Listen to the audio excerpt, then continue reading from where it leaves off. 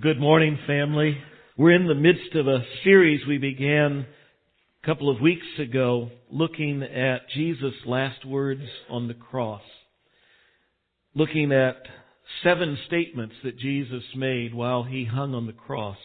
Each one of which has wonderful treasure, wonderful riches of truth for us to discover as we look at them.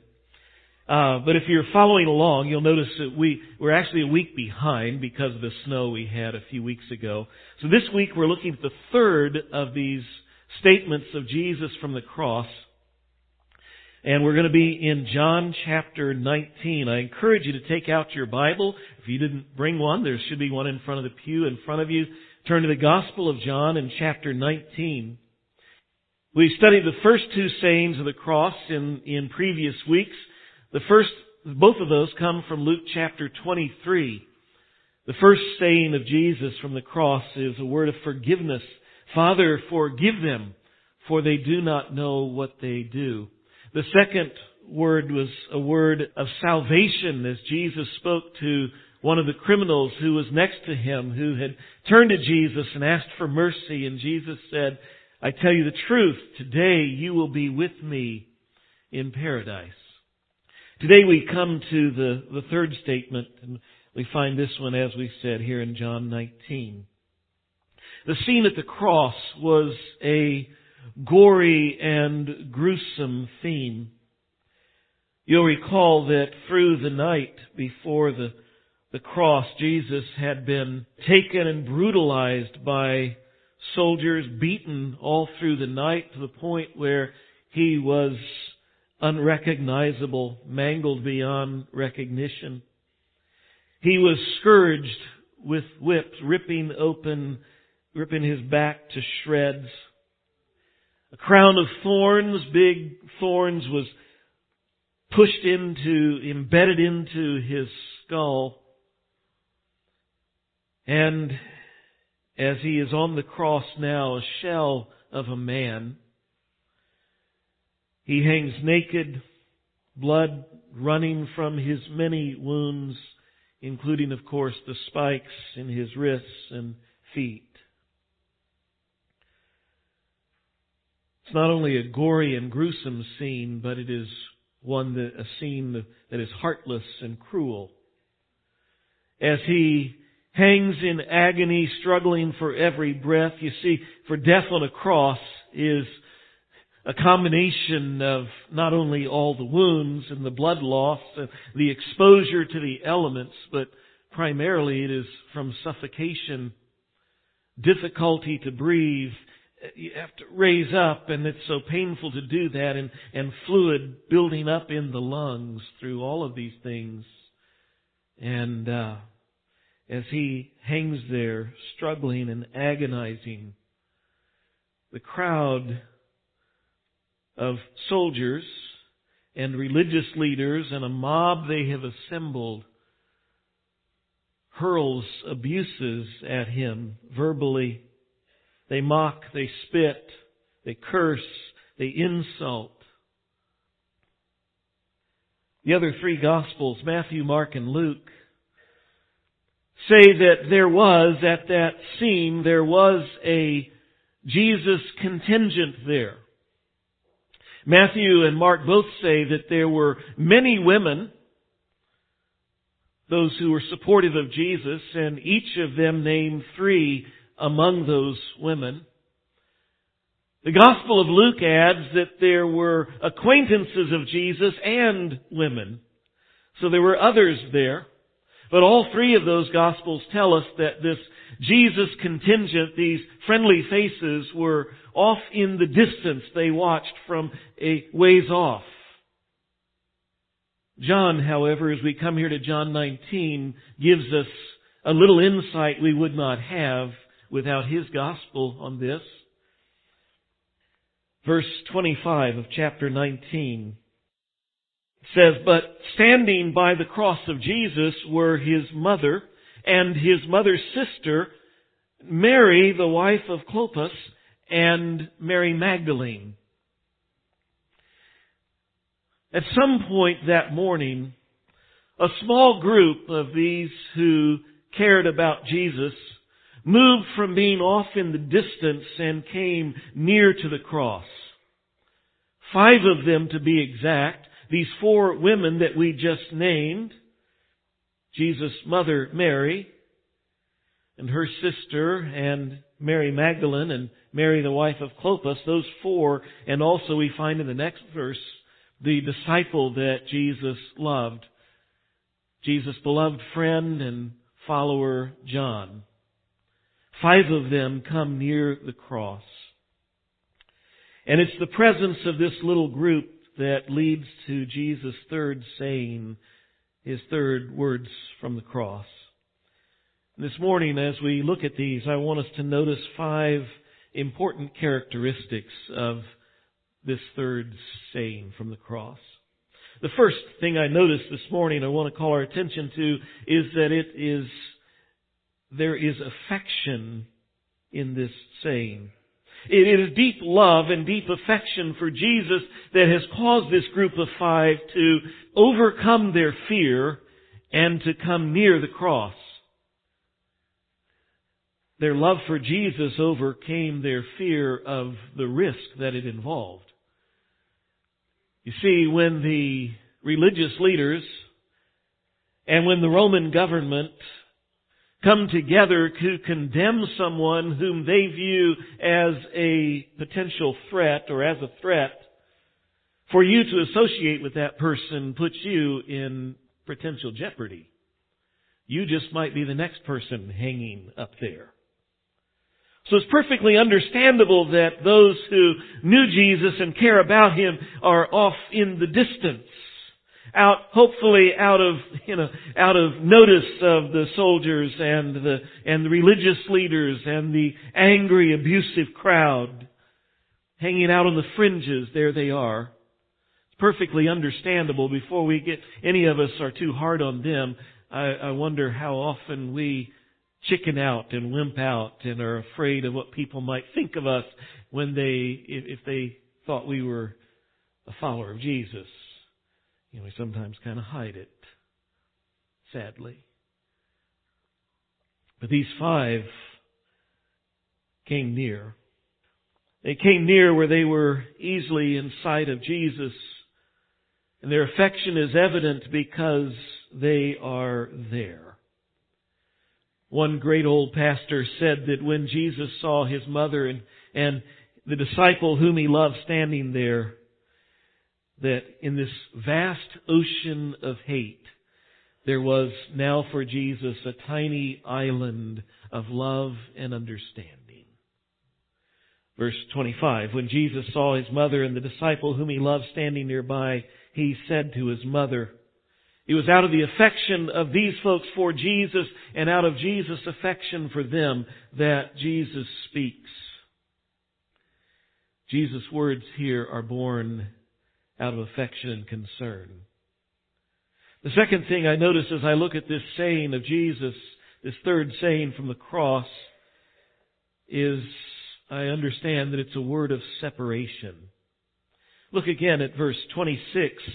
As Jesus speaks, notice that John records, He said to His mother, Woman, behold your son. It's worth noticing how Jesus addresses His mother here. He doesn't say, Mom, look at your son. He says, Woman. Now, in our modern day usage, guys, I don't recommend talking to your mom or your wife for that matter and say, woman. It just doesn't sit well. In our modern usage, it comes across as some way of disrespect, but it was not here. Certainly because we know Jesus, but also simply in the culture. To use the word woman to address a woman was a title of respect, often used in addressing a queen or someone of noble standing, woman.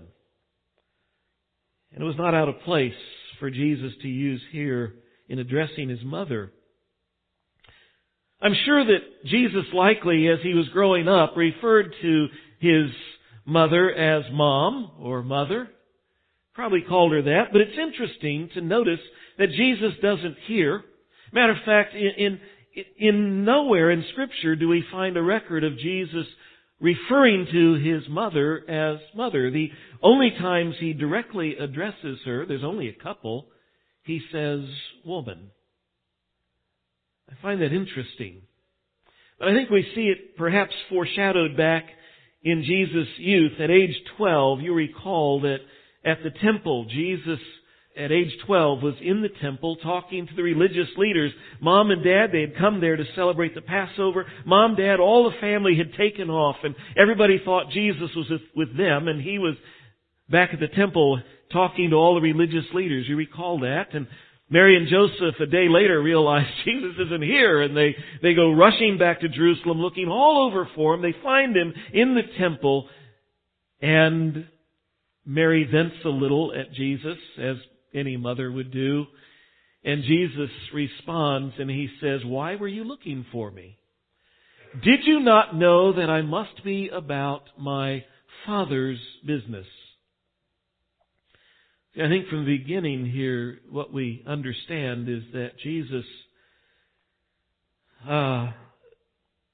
primary allegiance, His primary priority was always His Father's business, His heavenly Father's business. Jesus, the Scripture tells us, returned home with them and was submissive to them, but the day was coming when the normal relationship of a child and parents would be superseded by His relationship with the Father above.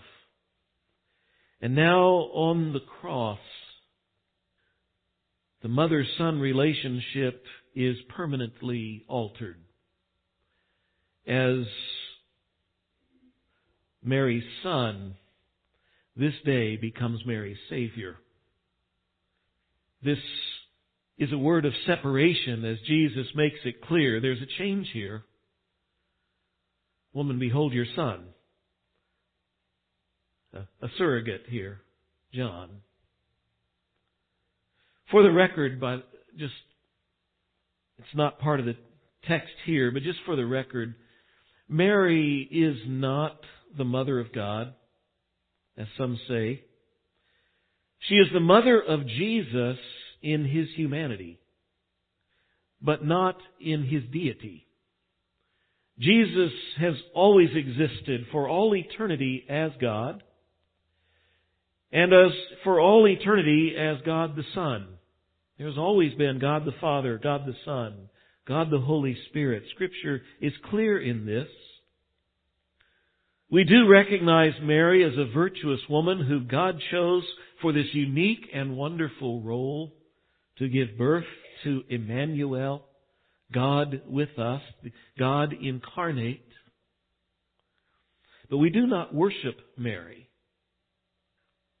That is contrary to Scripture, contrary actually to Jesus' words Himself. Jesus spoke against elevating Mary to a special place of worship or honor.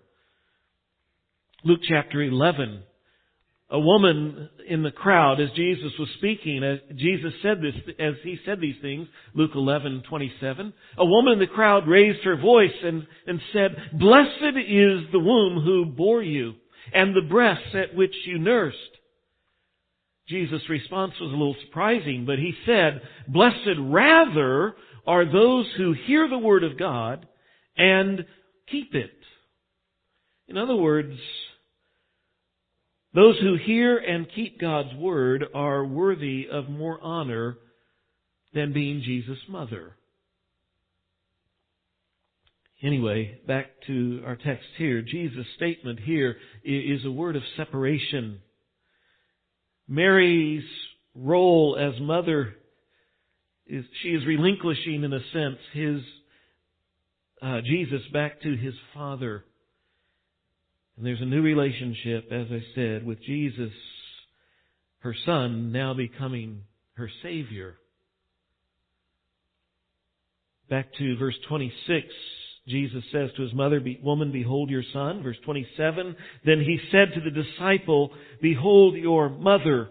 And from that hour the disciple took her to his own home.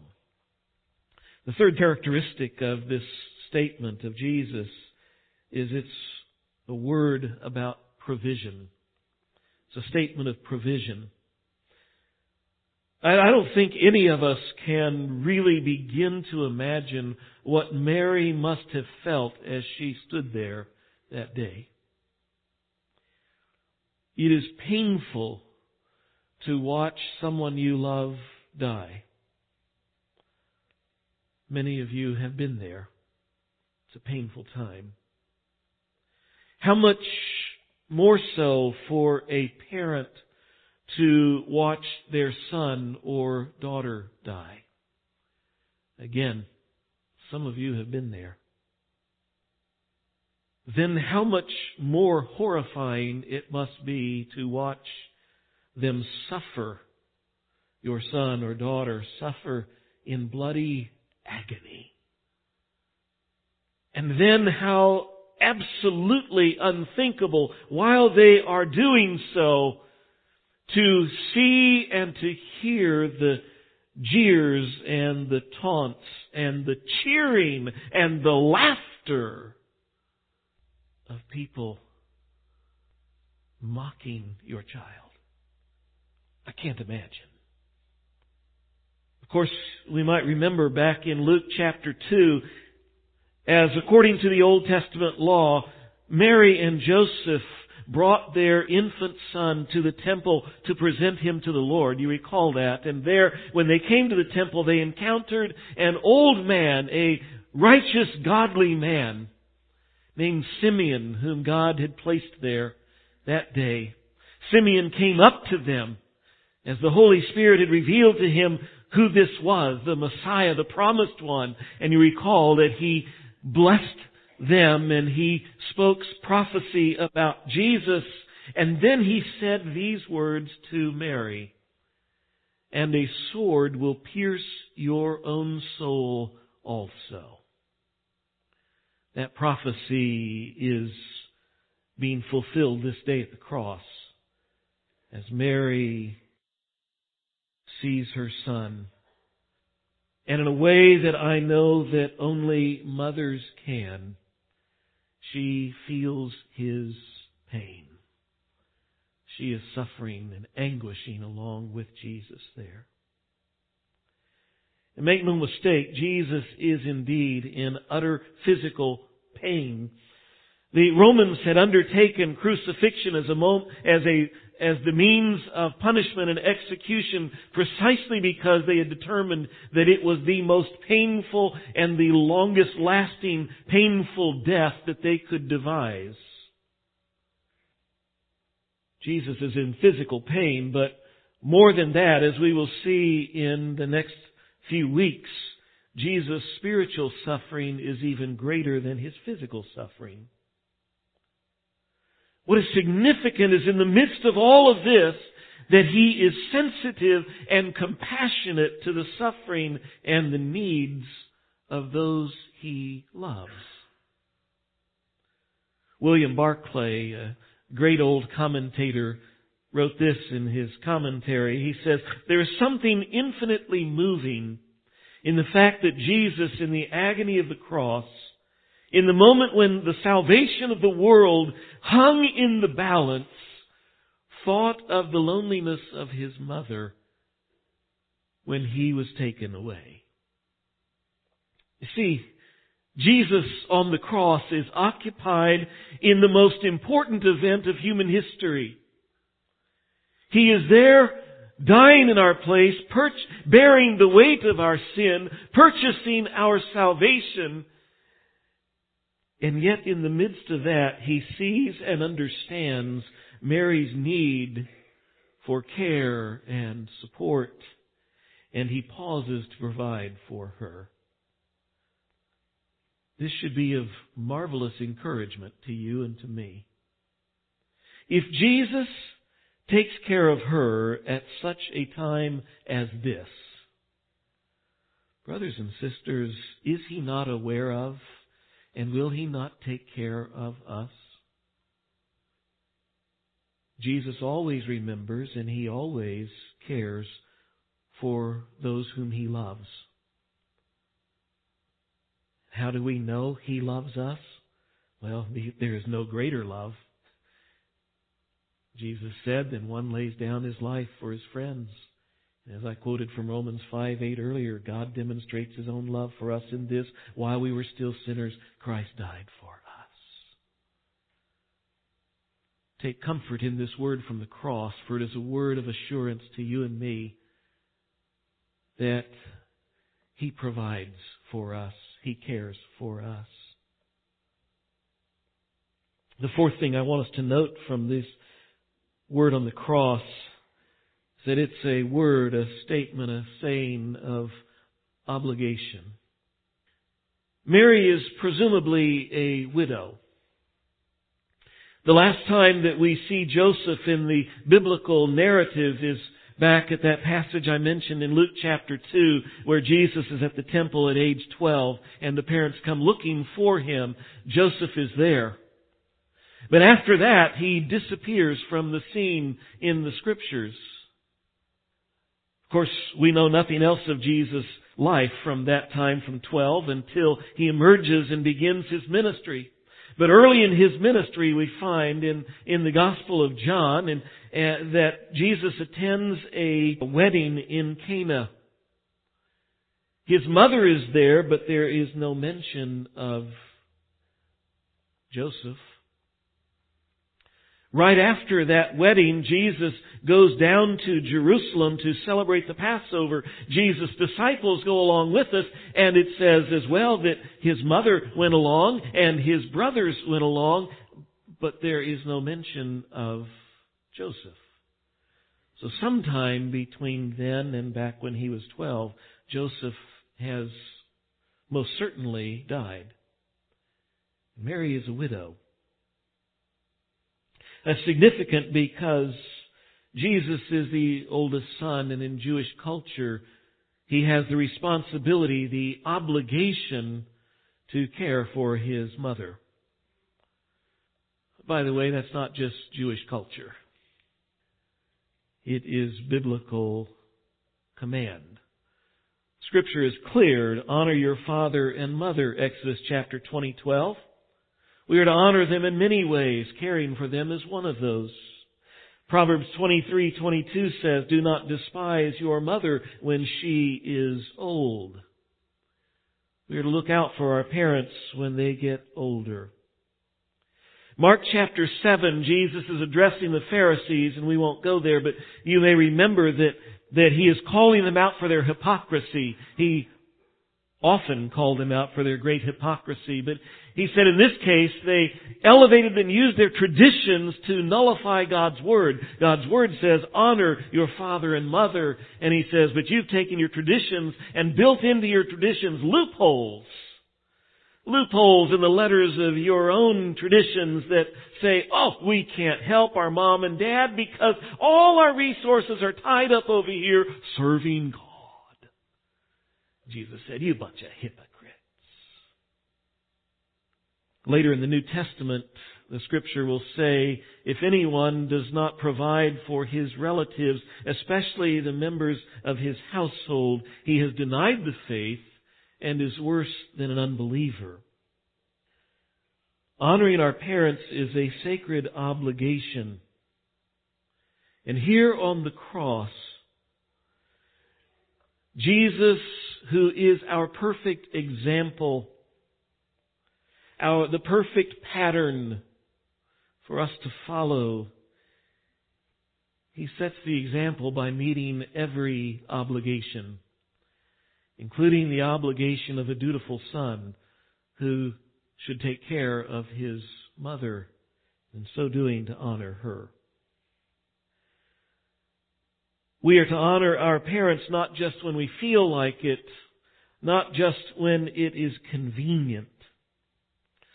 May I say that all family obligations, whether we're talking obligations as parents or obligations as children or as spouses, all family obligations are seldom convenient. Have you noticed that? The things that we need to do and ought to do are rarely convenient, and we often do not feel like it. Even doing spiritual work does not exclude us from the responsibilities and the obligations that we have in family, as parents, children, spouses. Jesus had the ultimate excuse. He's on the cross paying for the sin of the world. I don't think any of us have an excuse that good. Yet there he pauses to meet the obligation to care for his mother. He could have done that somewhere else. I think he chose to do that from the cross so that we would get the point. If you're going to follow me, meet your obligations. I get it. In this broken world, there are difficulties. Broken people, broken families, abandonment, abuse, hurt, all exist in families. For some of you, that's your situation. Meeting this obligation, honoring your father and mother, caring for your children, your obligation as a spouse, it may not be so simple. It may require much thought and prayer and how you do these. But for most of us, the application of honoring our parents is really quite simple and very practical.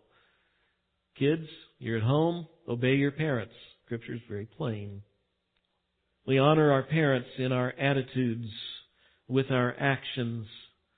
We should speak respectfully to them. We should speak honorably of them. Should not exploit them, not take advantage, misuse the kindnesses of our family.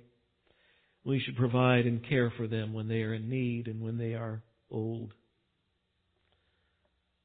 Much more we could say there, but let me move on. The last characteristic I want to note about this word of Jesus from the cross is a characteristic of connection. I notice that Jesus places Mary into John's care. Woman, behold your son. John is standing there. Son, behold your mother. When we think about that, how Jesus places Mary into the care of His beloved friend and disciple, it ought to raise the question, why doesn't Jesus place Mary into the care of His brothers? See, Jesus had brothers and sisters. That may surprise some of you, but shouldn't if you read the Scripture. The Gospel of Mark, chapter 6, makes it quite clear. The people say, is this not the carpenter, speaking of Jesus, the son of Mary, and brother of James, and Joseph, and Judas, and Simon? And are not his sisters here with us? He had 4 brothers and sisters, at least 2, maybe more.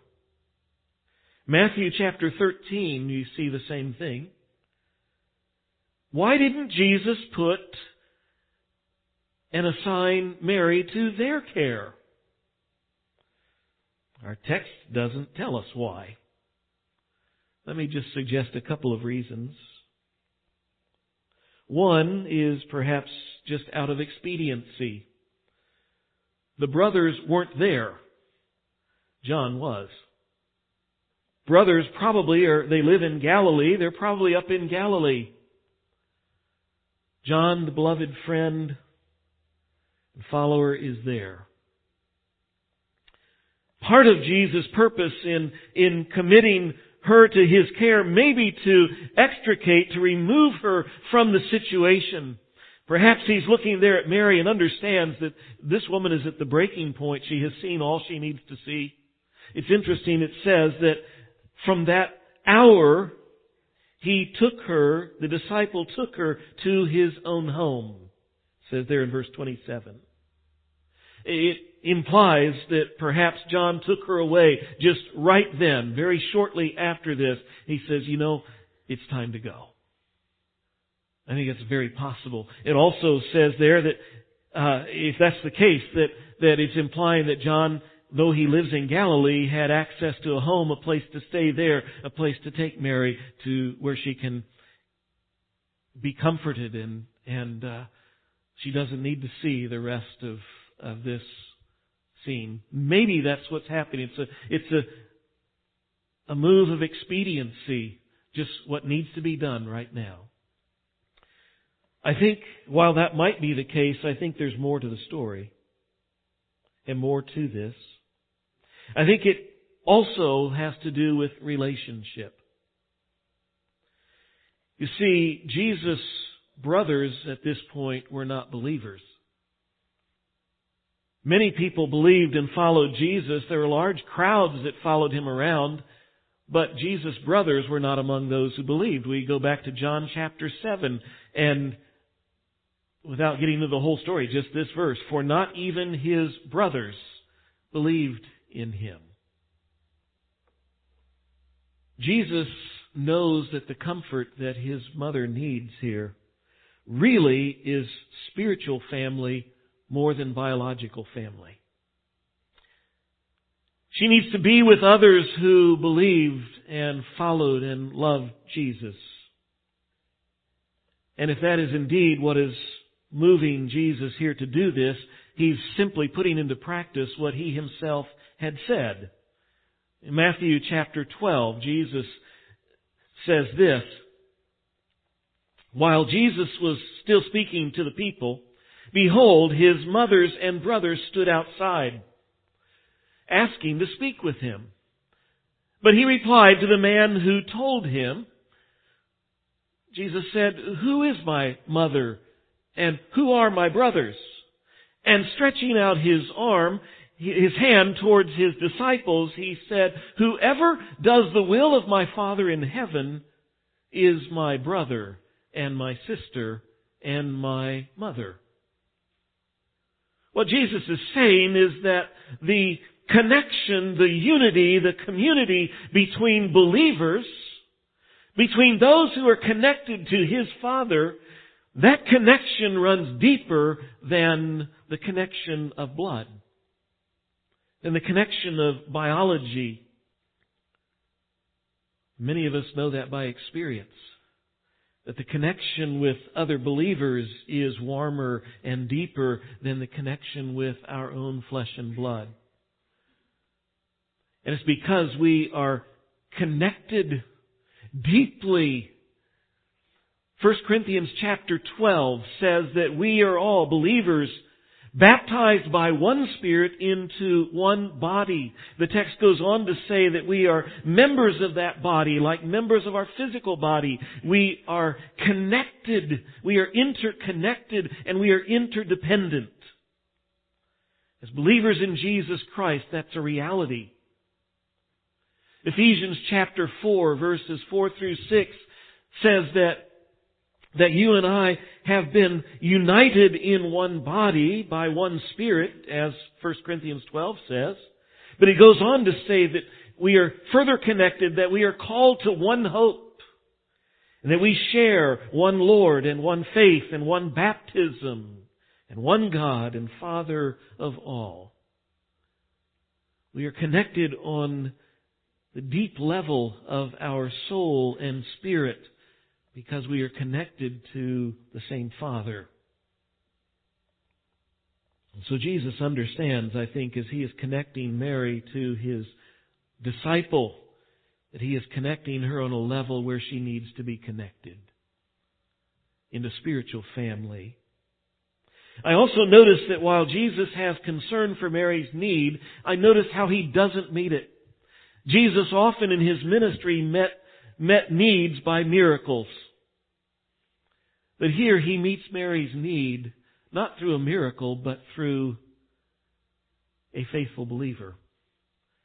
May I say that is the way that He still today generally most often meets needs? It's through spiritual family. Dear church, I want to remind us this morning as I wrap this up God intends for us as believers in Jesus Christ to be deeply connected to one another.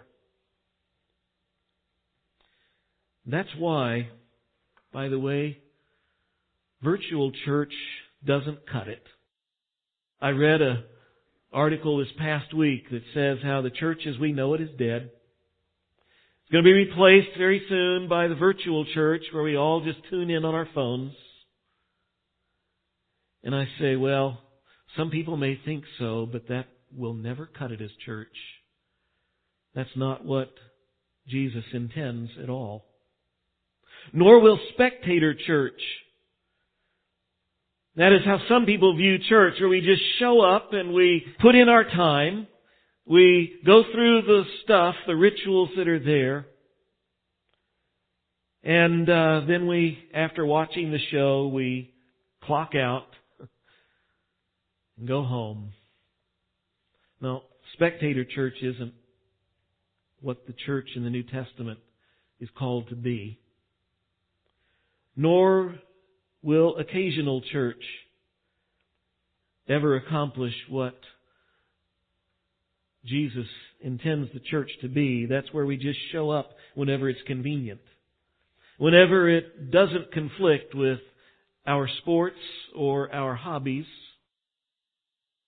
Hebrews 10 says we must not neglect the assembling of ourselves together. We are to live out this connection that we have in Christ Jesus. We are to live it out in community in a local church. We are to be family.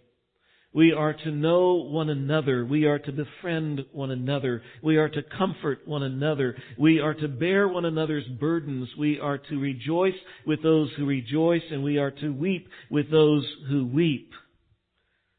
We are to encourage one another. We are to build up one another. We are to stimulate one another to love and good works. Just to use a few of the phrases that the Scripture uses for what the church is to be and do. All that to say, frankly, I see so many of you doing these very things, and it thrills my heart. You send cards to one another. You make calls. You prepare meals. You pray for one another. You mow someone else's lawn. You clean someone else's gutters. You meet needs in the family. Hardly a day goes by when I don't hear of multiple things like this that you all are doing for one another. And that is the way it ought to be. You bless my socks off. And I say, keep it up. Let us abound in such things. Let us be rich in good works, the Scripture says. Let us be faithful and abound in doing good works to all men, and especially to those of the household of faith. That is part of the lesson here from the cross. There's a connection that should exist among us. A family. Even in the midst of Jesus' own extreme suffering, we see His compassion and His provision for Mary. May that cause us to rest in the assurance of His compassion and His provision for us.